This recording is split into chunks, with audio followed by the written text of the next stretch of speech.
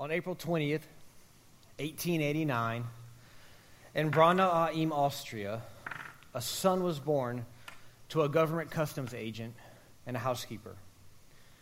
Alois and Clara Hitler would name their son Adolf. Adolf was one of 6 children born to them, but only he and his sister Paula lived to adulthood. Adolf loved to paint, and he loved the arts, and he wanted to pursue a career as a painter. But his father wanted him to be involved in politics. In 1913, Adolf moved to Germany and joined the army to fight in World War I. Adolf was injured at the Battle of the Somme and would be later awarded the Iron Cross First Class and the Black Wound Badge. After joining the German Workers' Party, the precursor to the Nazi Party, Adolf began to rise to power due to his hatred of Marxists and Jews who he blamed for Germany's loss in the First World War. In 1923, Hitler led a coup and tried to seize power of Germany, but the coup failed and Hitler was imprisoned for 9 months.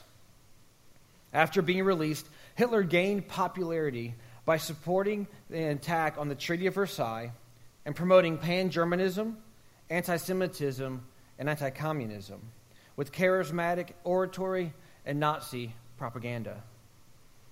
Hitler once said, "If you tell a big enough lie and tell it frequently enough, people will begin to believe it." Hitler went on to be responsible for the death of 11 million people through concentration camps and genocide. 6 million of those people were killed solely because they were Jews, which was about 2/3 of the Jewish population of all of Europe. What brings about such hatred, racism, and prejudice? Today, we are in week 3 of our series, Finding Truth in a World of Lies.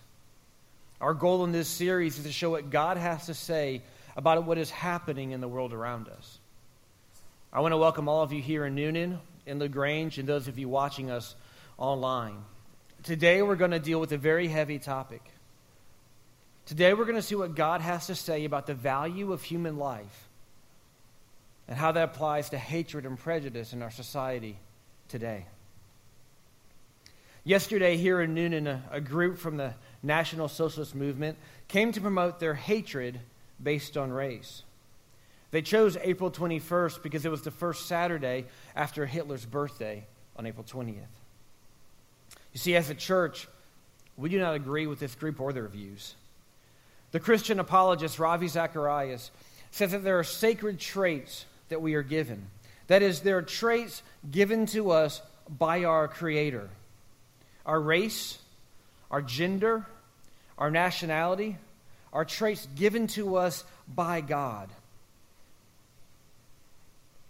As a church and as followers of Jesus Christ, we disagree with any person or group of people who chooses to oppose and have hatred to someone else based on those characteristics that God has given them.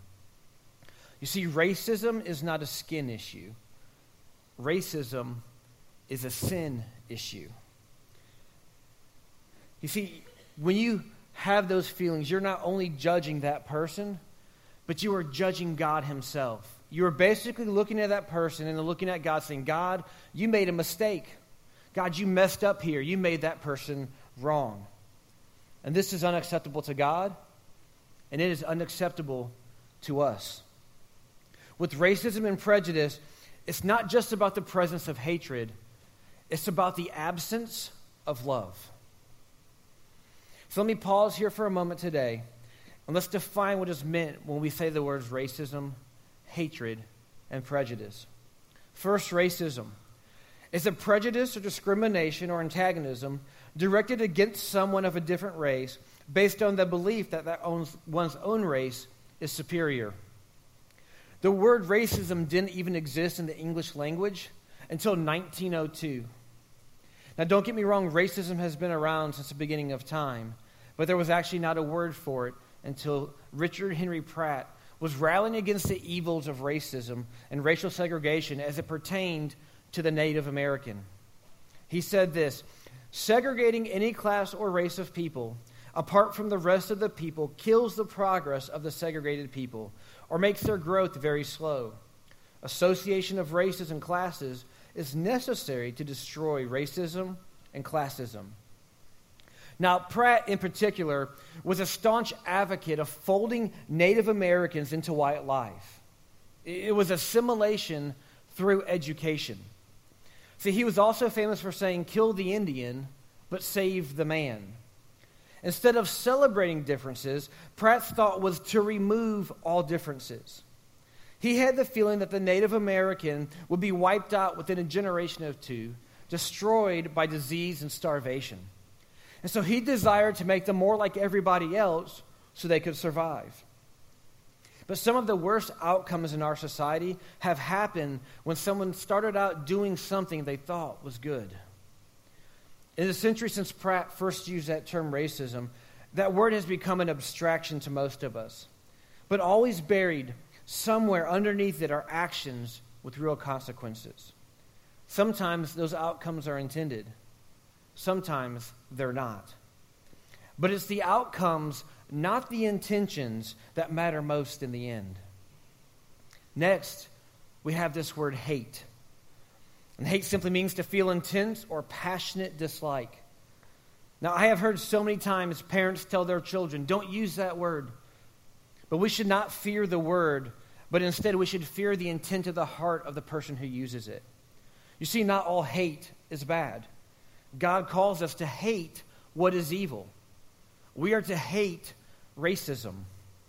But when hate is directed toward a person based on their culture, their skin color, or their gender, that is wrong, and that is a sin.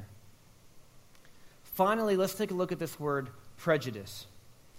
Prejudice means preconceived opinion that is not based on reason or actual experience. Now, I want to dig a bit deeper into this word prejudice, and I believe if we go back to the first dictionary written by Noah Webster in 1828, we will get a much clearer picture of exactly what is meant by prejudice. He says it's a prejudgment, an opinion or decision of mind formed without due examination of the facts or arguments which are necessary to a just and impartial determination. It is used in a good or bad sense. Innumerable are the prejudices of education. We are accustomed to believe what we are taught and to receive opinions from others without examining the grounds by which they can be supported. A man has strong prejudices in favor of his country or his party or the church in which he has been educated, and often our prejudices are unreasonable. If I may paraphrase that, prejudice is ignorance on steroids. It is making a judgment on what we do not know without having the desire to find out the truth. George W. Bush spoke in Dallas shortly after the shootings a few years ago, and he said this: "Too often we judge other groups by their worst examples, while judging ourselves by our best intentions." So all three of these, racism, prejudice, and hatred, they have two characteristics in common. First, they are all learned. And second, they are all sin. You see, you were not born a racist. You were not born hating people. You were not born with prejudice in your life.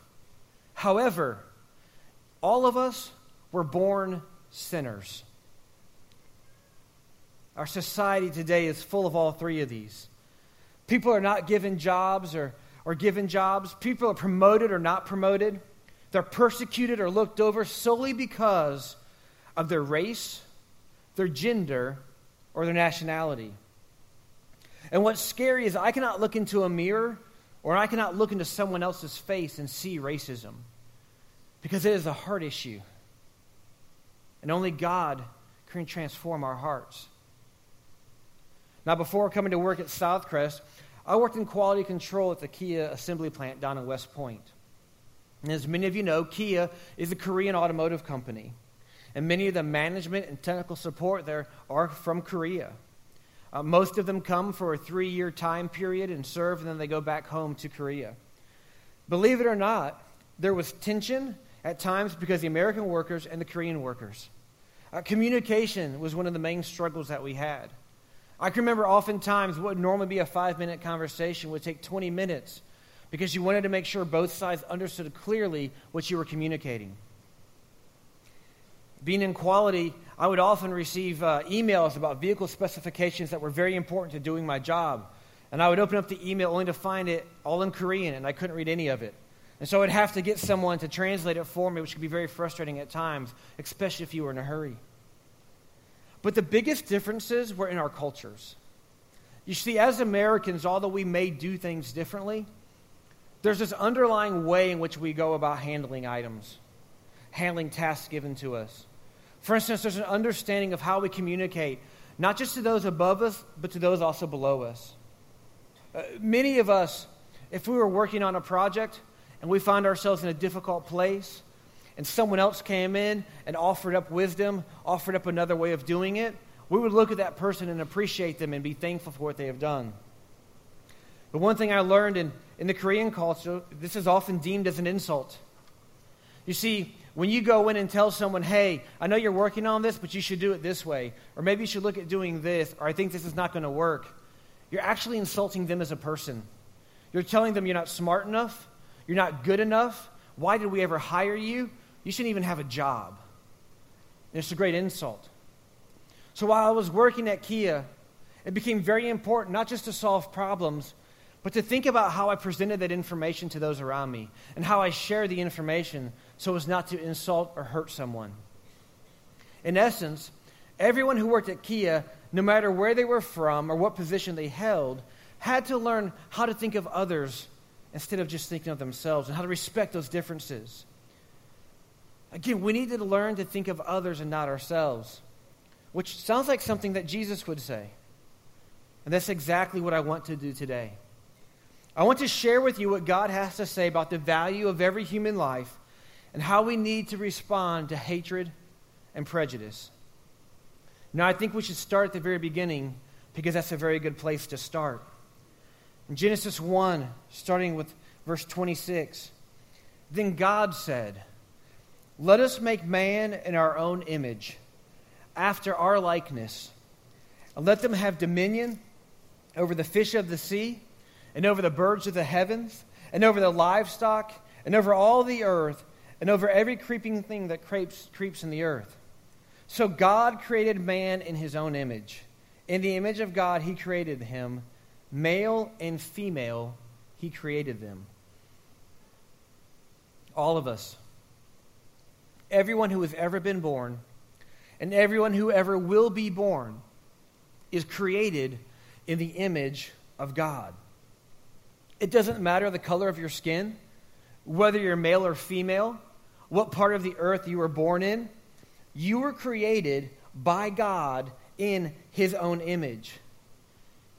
I want you to gather this. Before the creation of the earth, God knew he was going to make you. He knew how he was going to make you. And most importantly, he loved you. No one has the authority or the right to judge you based on how God made you. As a matter of fact, this angers God. He says in Job 38, then the Lord answered Job out of the whirlwind and said, I want to pause right there. If God is speaking to you from a whirlwind, you're probably not in a very good position. But this is what God says. Who is this that darkens counsel by words without knowledge? Dress for action like a man, because I will question you and make it known to me. Where were you when I laid the foundations of the earth? Tell me if you have understanding. You see, unfortunately, once sin entered the world, judgment, prejudice, and hatred came right alongside of it. The very first example we see of this is two brothers, Cain and Abel. And Cain kills his brother Abel because God approved of Abel's gift, and it angered Cain. And to this day, we continue to see the prejudice and hatred existing and the need for justice and love.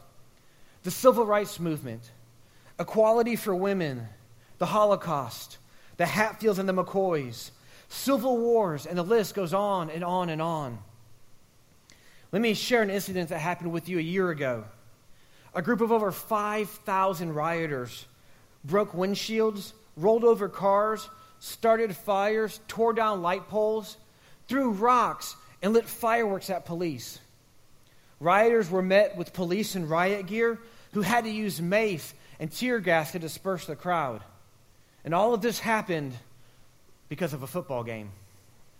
Now, some of you think that's a bit crazy, but wait until September when all of us don our colors and you begin to understand this intensity. But I have a question for you today.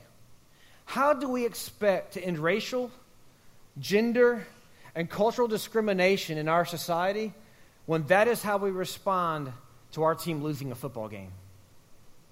You see, civil rights women's activist Audre Lorde once said, "It is not our differences that divide us. It is our inability to recognize, accept, and celebrate these differences that cause us the problem."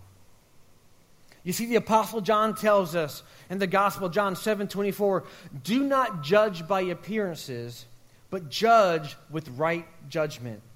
You see, we must learn how to see people as God sees people. Not what's on the outside, but what's on the inside. Created in His image. Educator and author William Pickens wrote, "To cheapen the lives of any group of men cheapens the lives of all men, even our own. This is a law of human psychology or human nature, and it will not be repealed by our wishes, nor will it be merciful to our blindness." You see, when we negatively judge others on how God created them, we are not loving them as God would love them. And Scripture is very clear on how God feels about prejudice and hatred. 1 John 3:15, "Everyone who hates his brother is a murderer. And you know that no murderer has eternal life abiding in him." It is very clear that if you're going to follow Jesus, that you cannot have prejudice or hate in our lives. You see, God is love, and love, by definition, is relational. And it is through relationships that we begin to make a difference in our society. Martin Luther King Jr. said this, "People fail to get along because they fear each other. They fear each other because they don't know each other. They don't know each other because they have not communicated with each other." You see, if we follow Christ, then it follows that we should love those around us. But remember that love is also an action. It requires something of us. Mark Batterson says, "Goodness is not the absence of badness.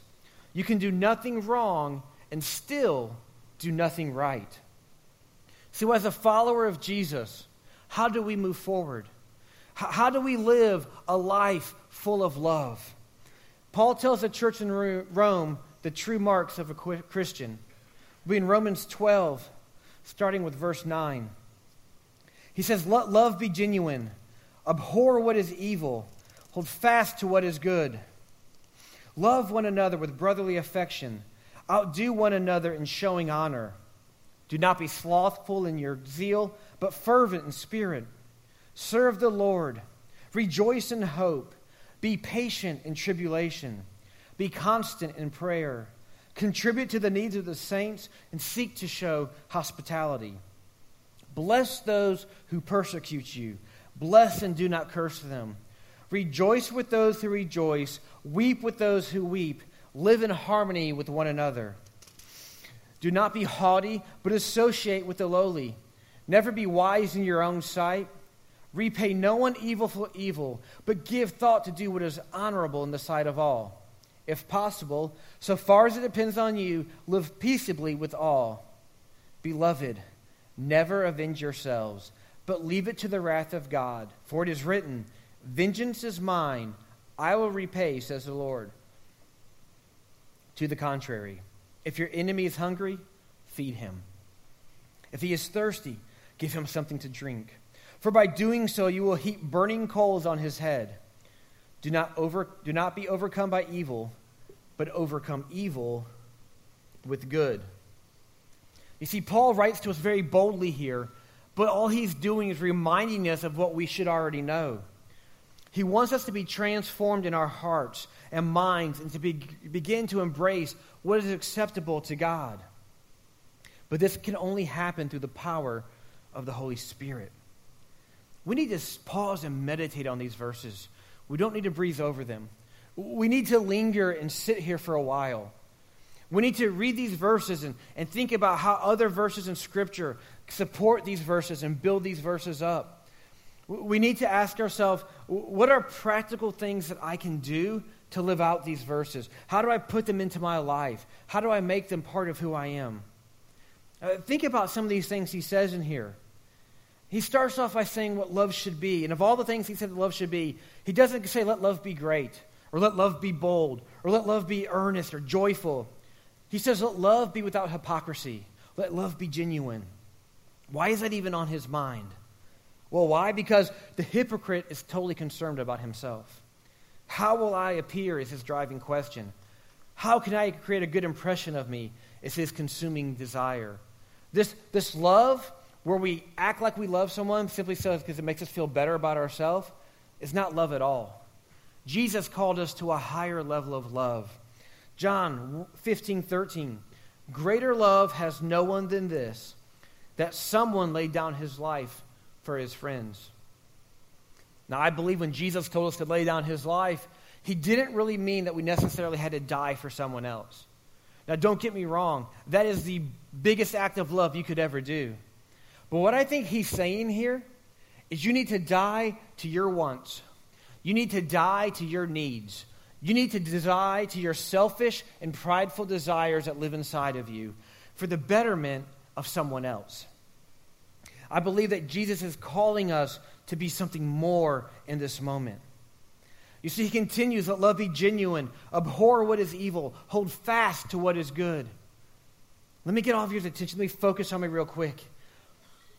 The most shallow, empty, cowardly, weak kind of love there is, if you can even classify it as love, is a man or woman who will see someone in Christ struggling with sin, who's living in sin, who's walking in sin. They're walking what the Bible clearly says is wicked, but we say nothing to them. We do not confront them. We don't sit down with them or call them out. But instead, we do one of two things. The first is we look at that person and it's like, wow, that's pretty rough. I hope it turns out okay for them in the end.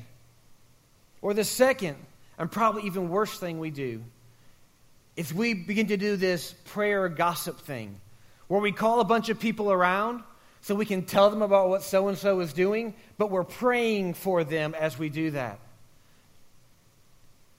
Now listen, I don't let my kids run around with scissors in their hands. I don't let them play with fire. If my children go under the kitchen cabinet and pull out the Drano and start chewing on the lid, I don't look and say, wow, I hope that turns out okay for you and you can digest that. I don't look and say, oh, I hope they survive in the end. I don't let my children do something dangerous without me stepping in and stopping it. But tell me, this isn't the spiritual game that many of us get caught up into. Hey, don't worry, I'll pray for you. It's good, I prayed. Now, don't get me wrong, prayer is powerful, but the Bible is very clear. It is not enough. You see, we are to abhor what is evil. After we say amen, it's now time for action. It's time for us to do something. We should grieve over what is evil. We should take those near us, those that we love, that we see caught in sin, that we see falling into these traps. We should grab them and say, hey, let's sit down for a cup of coffee. Hey, come and join me. I want to talk with you. I love you. I'm worried about you. Listen, what you're doing is against what the Bible has to teach. We have to step in. You see, we all seem to have people in our life who push those lines. Right now, you're thinking of that person who's pushing that line that you know you need to step in and say something to. But listen, all of us need to be confronted. I need to be confronted. We all have sin in our life, and all of us need someone to step in and say, hey, what you're doing is not right.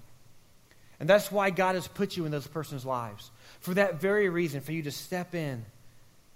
Lay down your comfort, lay down your will, your desires, and step in and say, hey, I love you more than I love myself. Let's talk. You see, then it says we rejoice in hope. Now, I want to be honest with you about that word hope. Because hope, is one of those words that everyone's like, yoo-hoo, hope, we celebrate it. And it's a good thing, but if you think about it, it's wrought with pain and sorrow. If you have hope, that means you're probably in a bad situation. If you have great hope, it means you're probably in a very difficult situation. I mean, that's okay because we serve a very big God. So the question I'm really asking today as it comes to this passage is, are there any areas of our lives, in my life, in your life, that we are tolerating sin? Are there situations that we're just looking past and ignoring? See, we really don't think about those implications on the gospel and how they impact God's glory. But Paul is asking us to lay down those areas and to uphold what is good, what is right, and what is true, what is from God. Because when you hold fast to what is good, you are holding fast to God's definition of love. And love from God is truly and ultimately good. And He only wants what is good and what is best for His children. On April 4th, marked the 50th anniversary of the assassination of Dr. Martin Luther King Jr.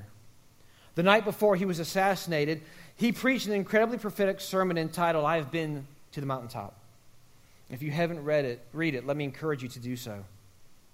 Dr. King that night reflected on the civil rights fight for Memphis, Tennessee. But he was reminiscing about the battle they had fought in Birmingham, Alabama. For 2 decades, Bull Connor served as the public safety commissioner in Birmingham. And he didn't just oppose the civil rights movement, he became the symbol of institutional racism. It was Bull Connor who unleashed the attack dogs, ordered the use of fire hoses, and when the Freedom Riders were brutally beaten by the KKK, Bull Connor withheld police protection for the innocent protesters. But Dr. King said this, Bull Connor sent the dogs. Bull Connor turned on the fire hoses, but Bull Connor didn't know history. You see, there's a certain kind of fire that no water can put out. He said there was a power that Bull Connor couldn't adjust to, and so we ended up transforming Bull into a steer, and we won our struggle in Birmingham. But how did they do it? Dr. King said we didn't need bricks and we didn't need bottles. Why? Because they didn't wage wars the way the world does. And then he went on to quote 2 Corinthians 10, 3-5. For though we walk in the flesh, we are not waging war according to the flesh.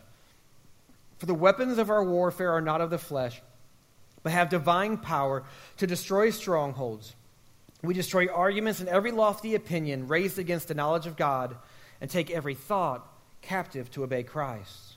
So what is our weapon? Well, you don't fight fire with fire. You don't fight violence with violence. You don't fight injustice with injustice. And 2 wrongs never make a right.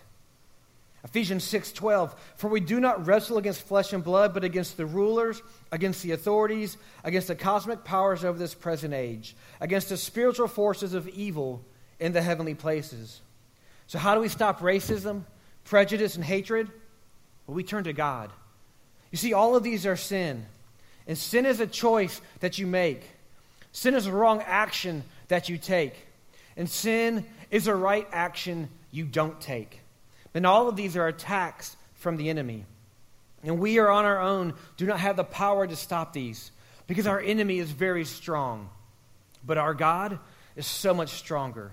You see, God provides the way. 2 Chronicles 7:14.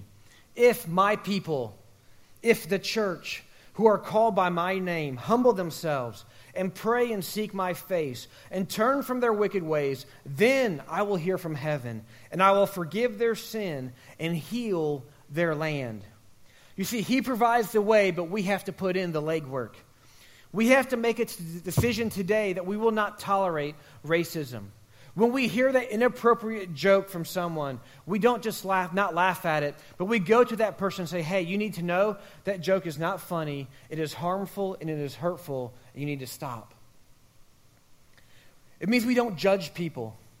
You see, if we don't have a choice to judge someone based on their appearance, but on the strength of their character. In other words, if you don't know someone, and you're not going to take the time to get to know that person, you have no right and no business judging them, but to accept them for who God created them to be. Do we behave differently around people who are different than us? A few years back, a movie came out called Zootopia. And being a dad of 4, I'm always up to date on the latest animated motion pictures. So this movie is about a world where all animals live together in harmony. Predator and prey, they live together. The star of this movie is a rabbit named Judy Hopps. And Judy decides to join the police force. Her parents send her on her way with a canister of fox repellent. You see, later in the movie, Judy befriends a fox, and they join together to help to solve a missing animal's case. Their friendship, however, is called into question when the fox asks Judy why she carries the canister of fox repellent. You see, she had been taught since a young age not to trust a fox. This behavior had become a habit, a part of her everyday life. Now, Judy was pretty groundbreaking for a rabbit that she even befriended a fox. But something her parents would never have done. But as we know, old habits die hard. And even though they were friends, she fully didn't trust him and kept the fox repellent. You see, sometimes we intentionally make decisions to hurt people. And other times, we hurt people without even knowing it. Ask God to help you get rid of all kind of malice, hatred, and prejudice in your lives. You know what would the world... We change the world by changing the world around us. 2,000 years ago, Jesus did just that. He spent 3 years investing into 12 men right around him. He loved people around him and did what he could do to make life better. He met their physical needs, but more importantly, he met their spiritual needs. He lived a perfect life, and because of that, the world hated him. They killed him, but death couldn't hold him down. He rose 3 days later and was seen by many people. He inspired his followers to live a sacrificial and reckless life full of love. A life that caused them to be hated, persecuted, and even killed. And I can only imagine if we lived during that time, having a conversation saying, hey, what do you think is going to last longer? The Roman Empire or these Jesus followers? I have news for you today. All that is left of Rome is ruins. But there are over 2 billion people in the world today who follow Jesus Christ. What would our world, what would our community, what would Newnan and LaGrange look like if we loved people like Jesus loved people? You see, God would heal our land. I don't know what tomorrow holds. I don't know how long this experiment in democracy called America is going to last. But I do know that God is the same yesterday, today, and forever. I do know that he is coming again. And when he comes again, he will end all pain, all suffering, all racism, all prejudice, and all hatred. Sin and death will be no more. But until that day comes, I know that I need to follow him today. And tomorrow, I need to follow him. Maybe you're here today and you've never followed Jesus. Well, let today be the day that you make that change. Today be the day that you make a difference. Let today be the day that you choose love over hate.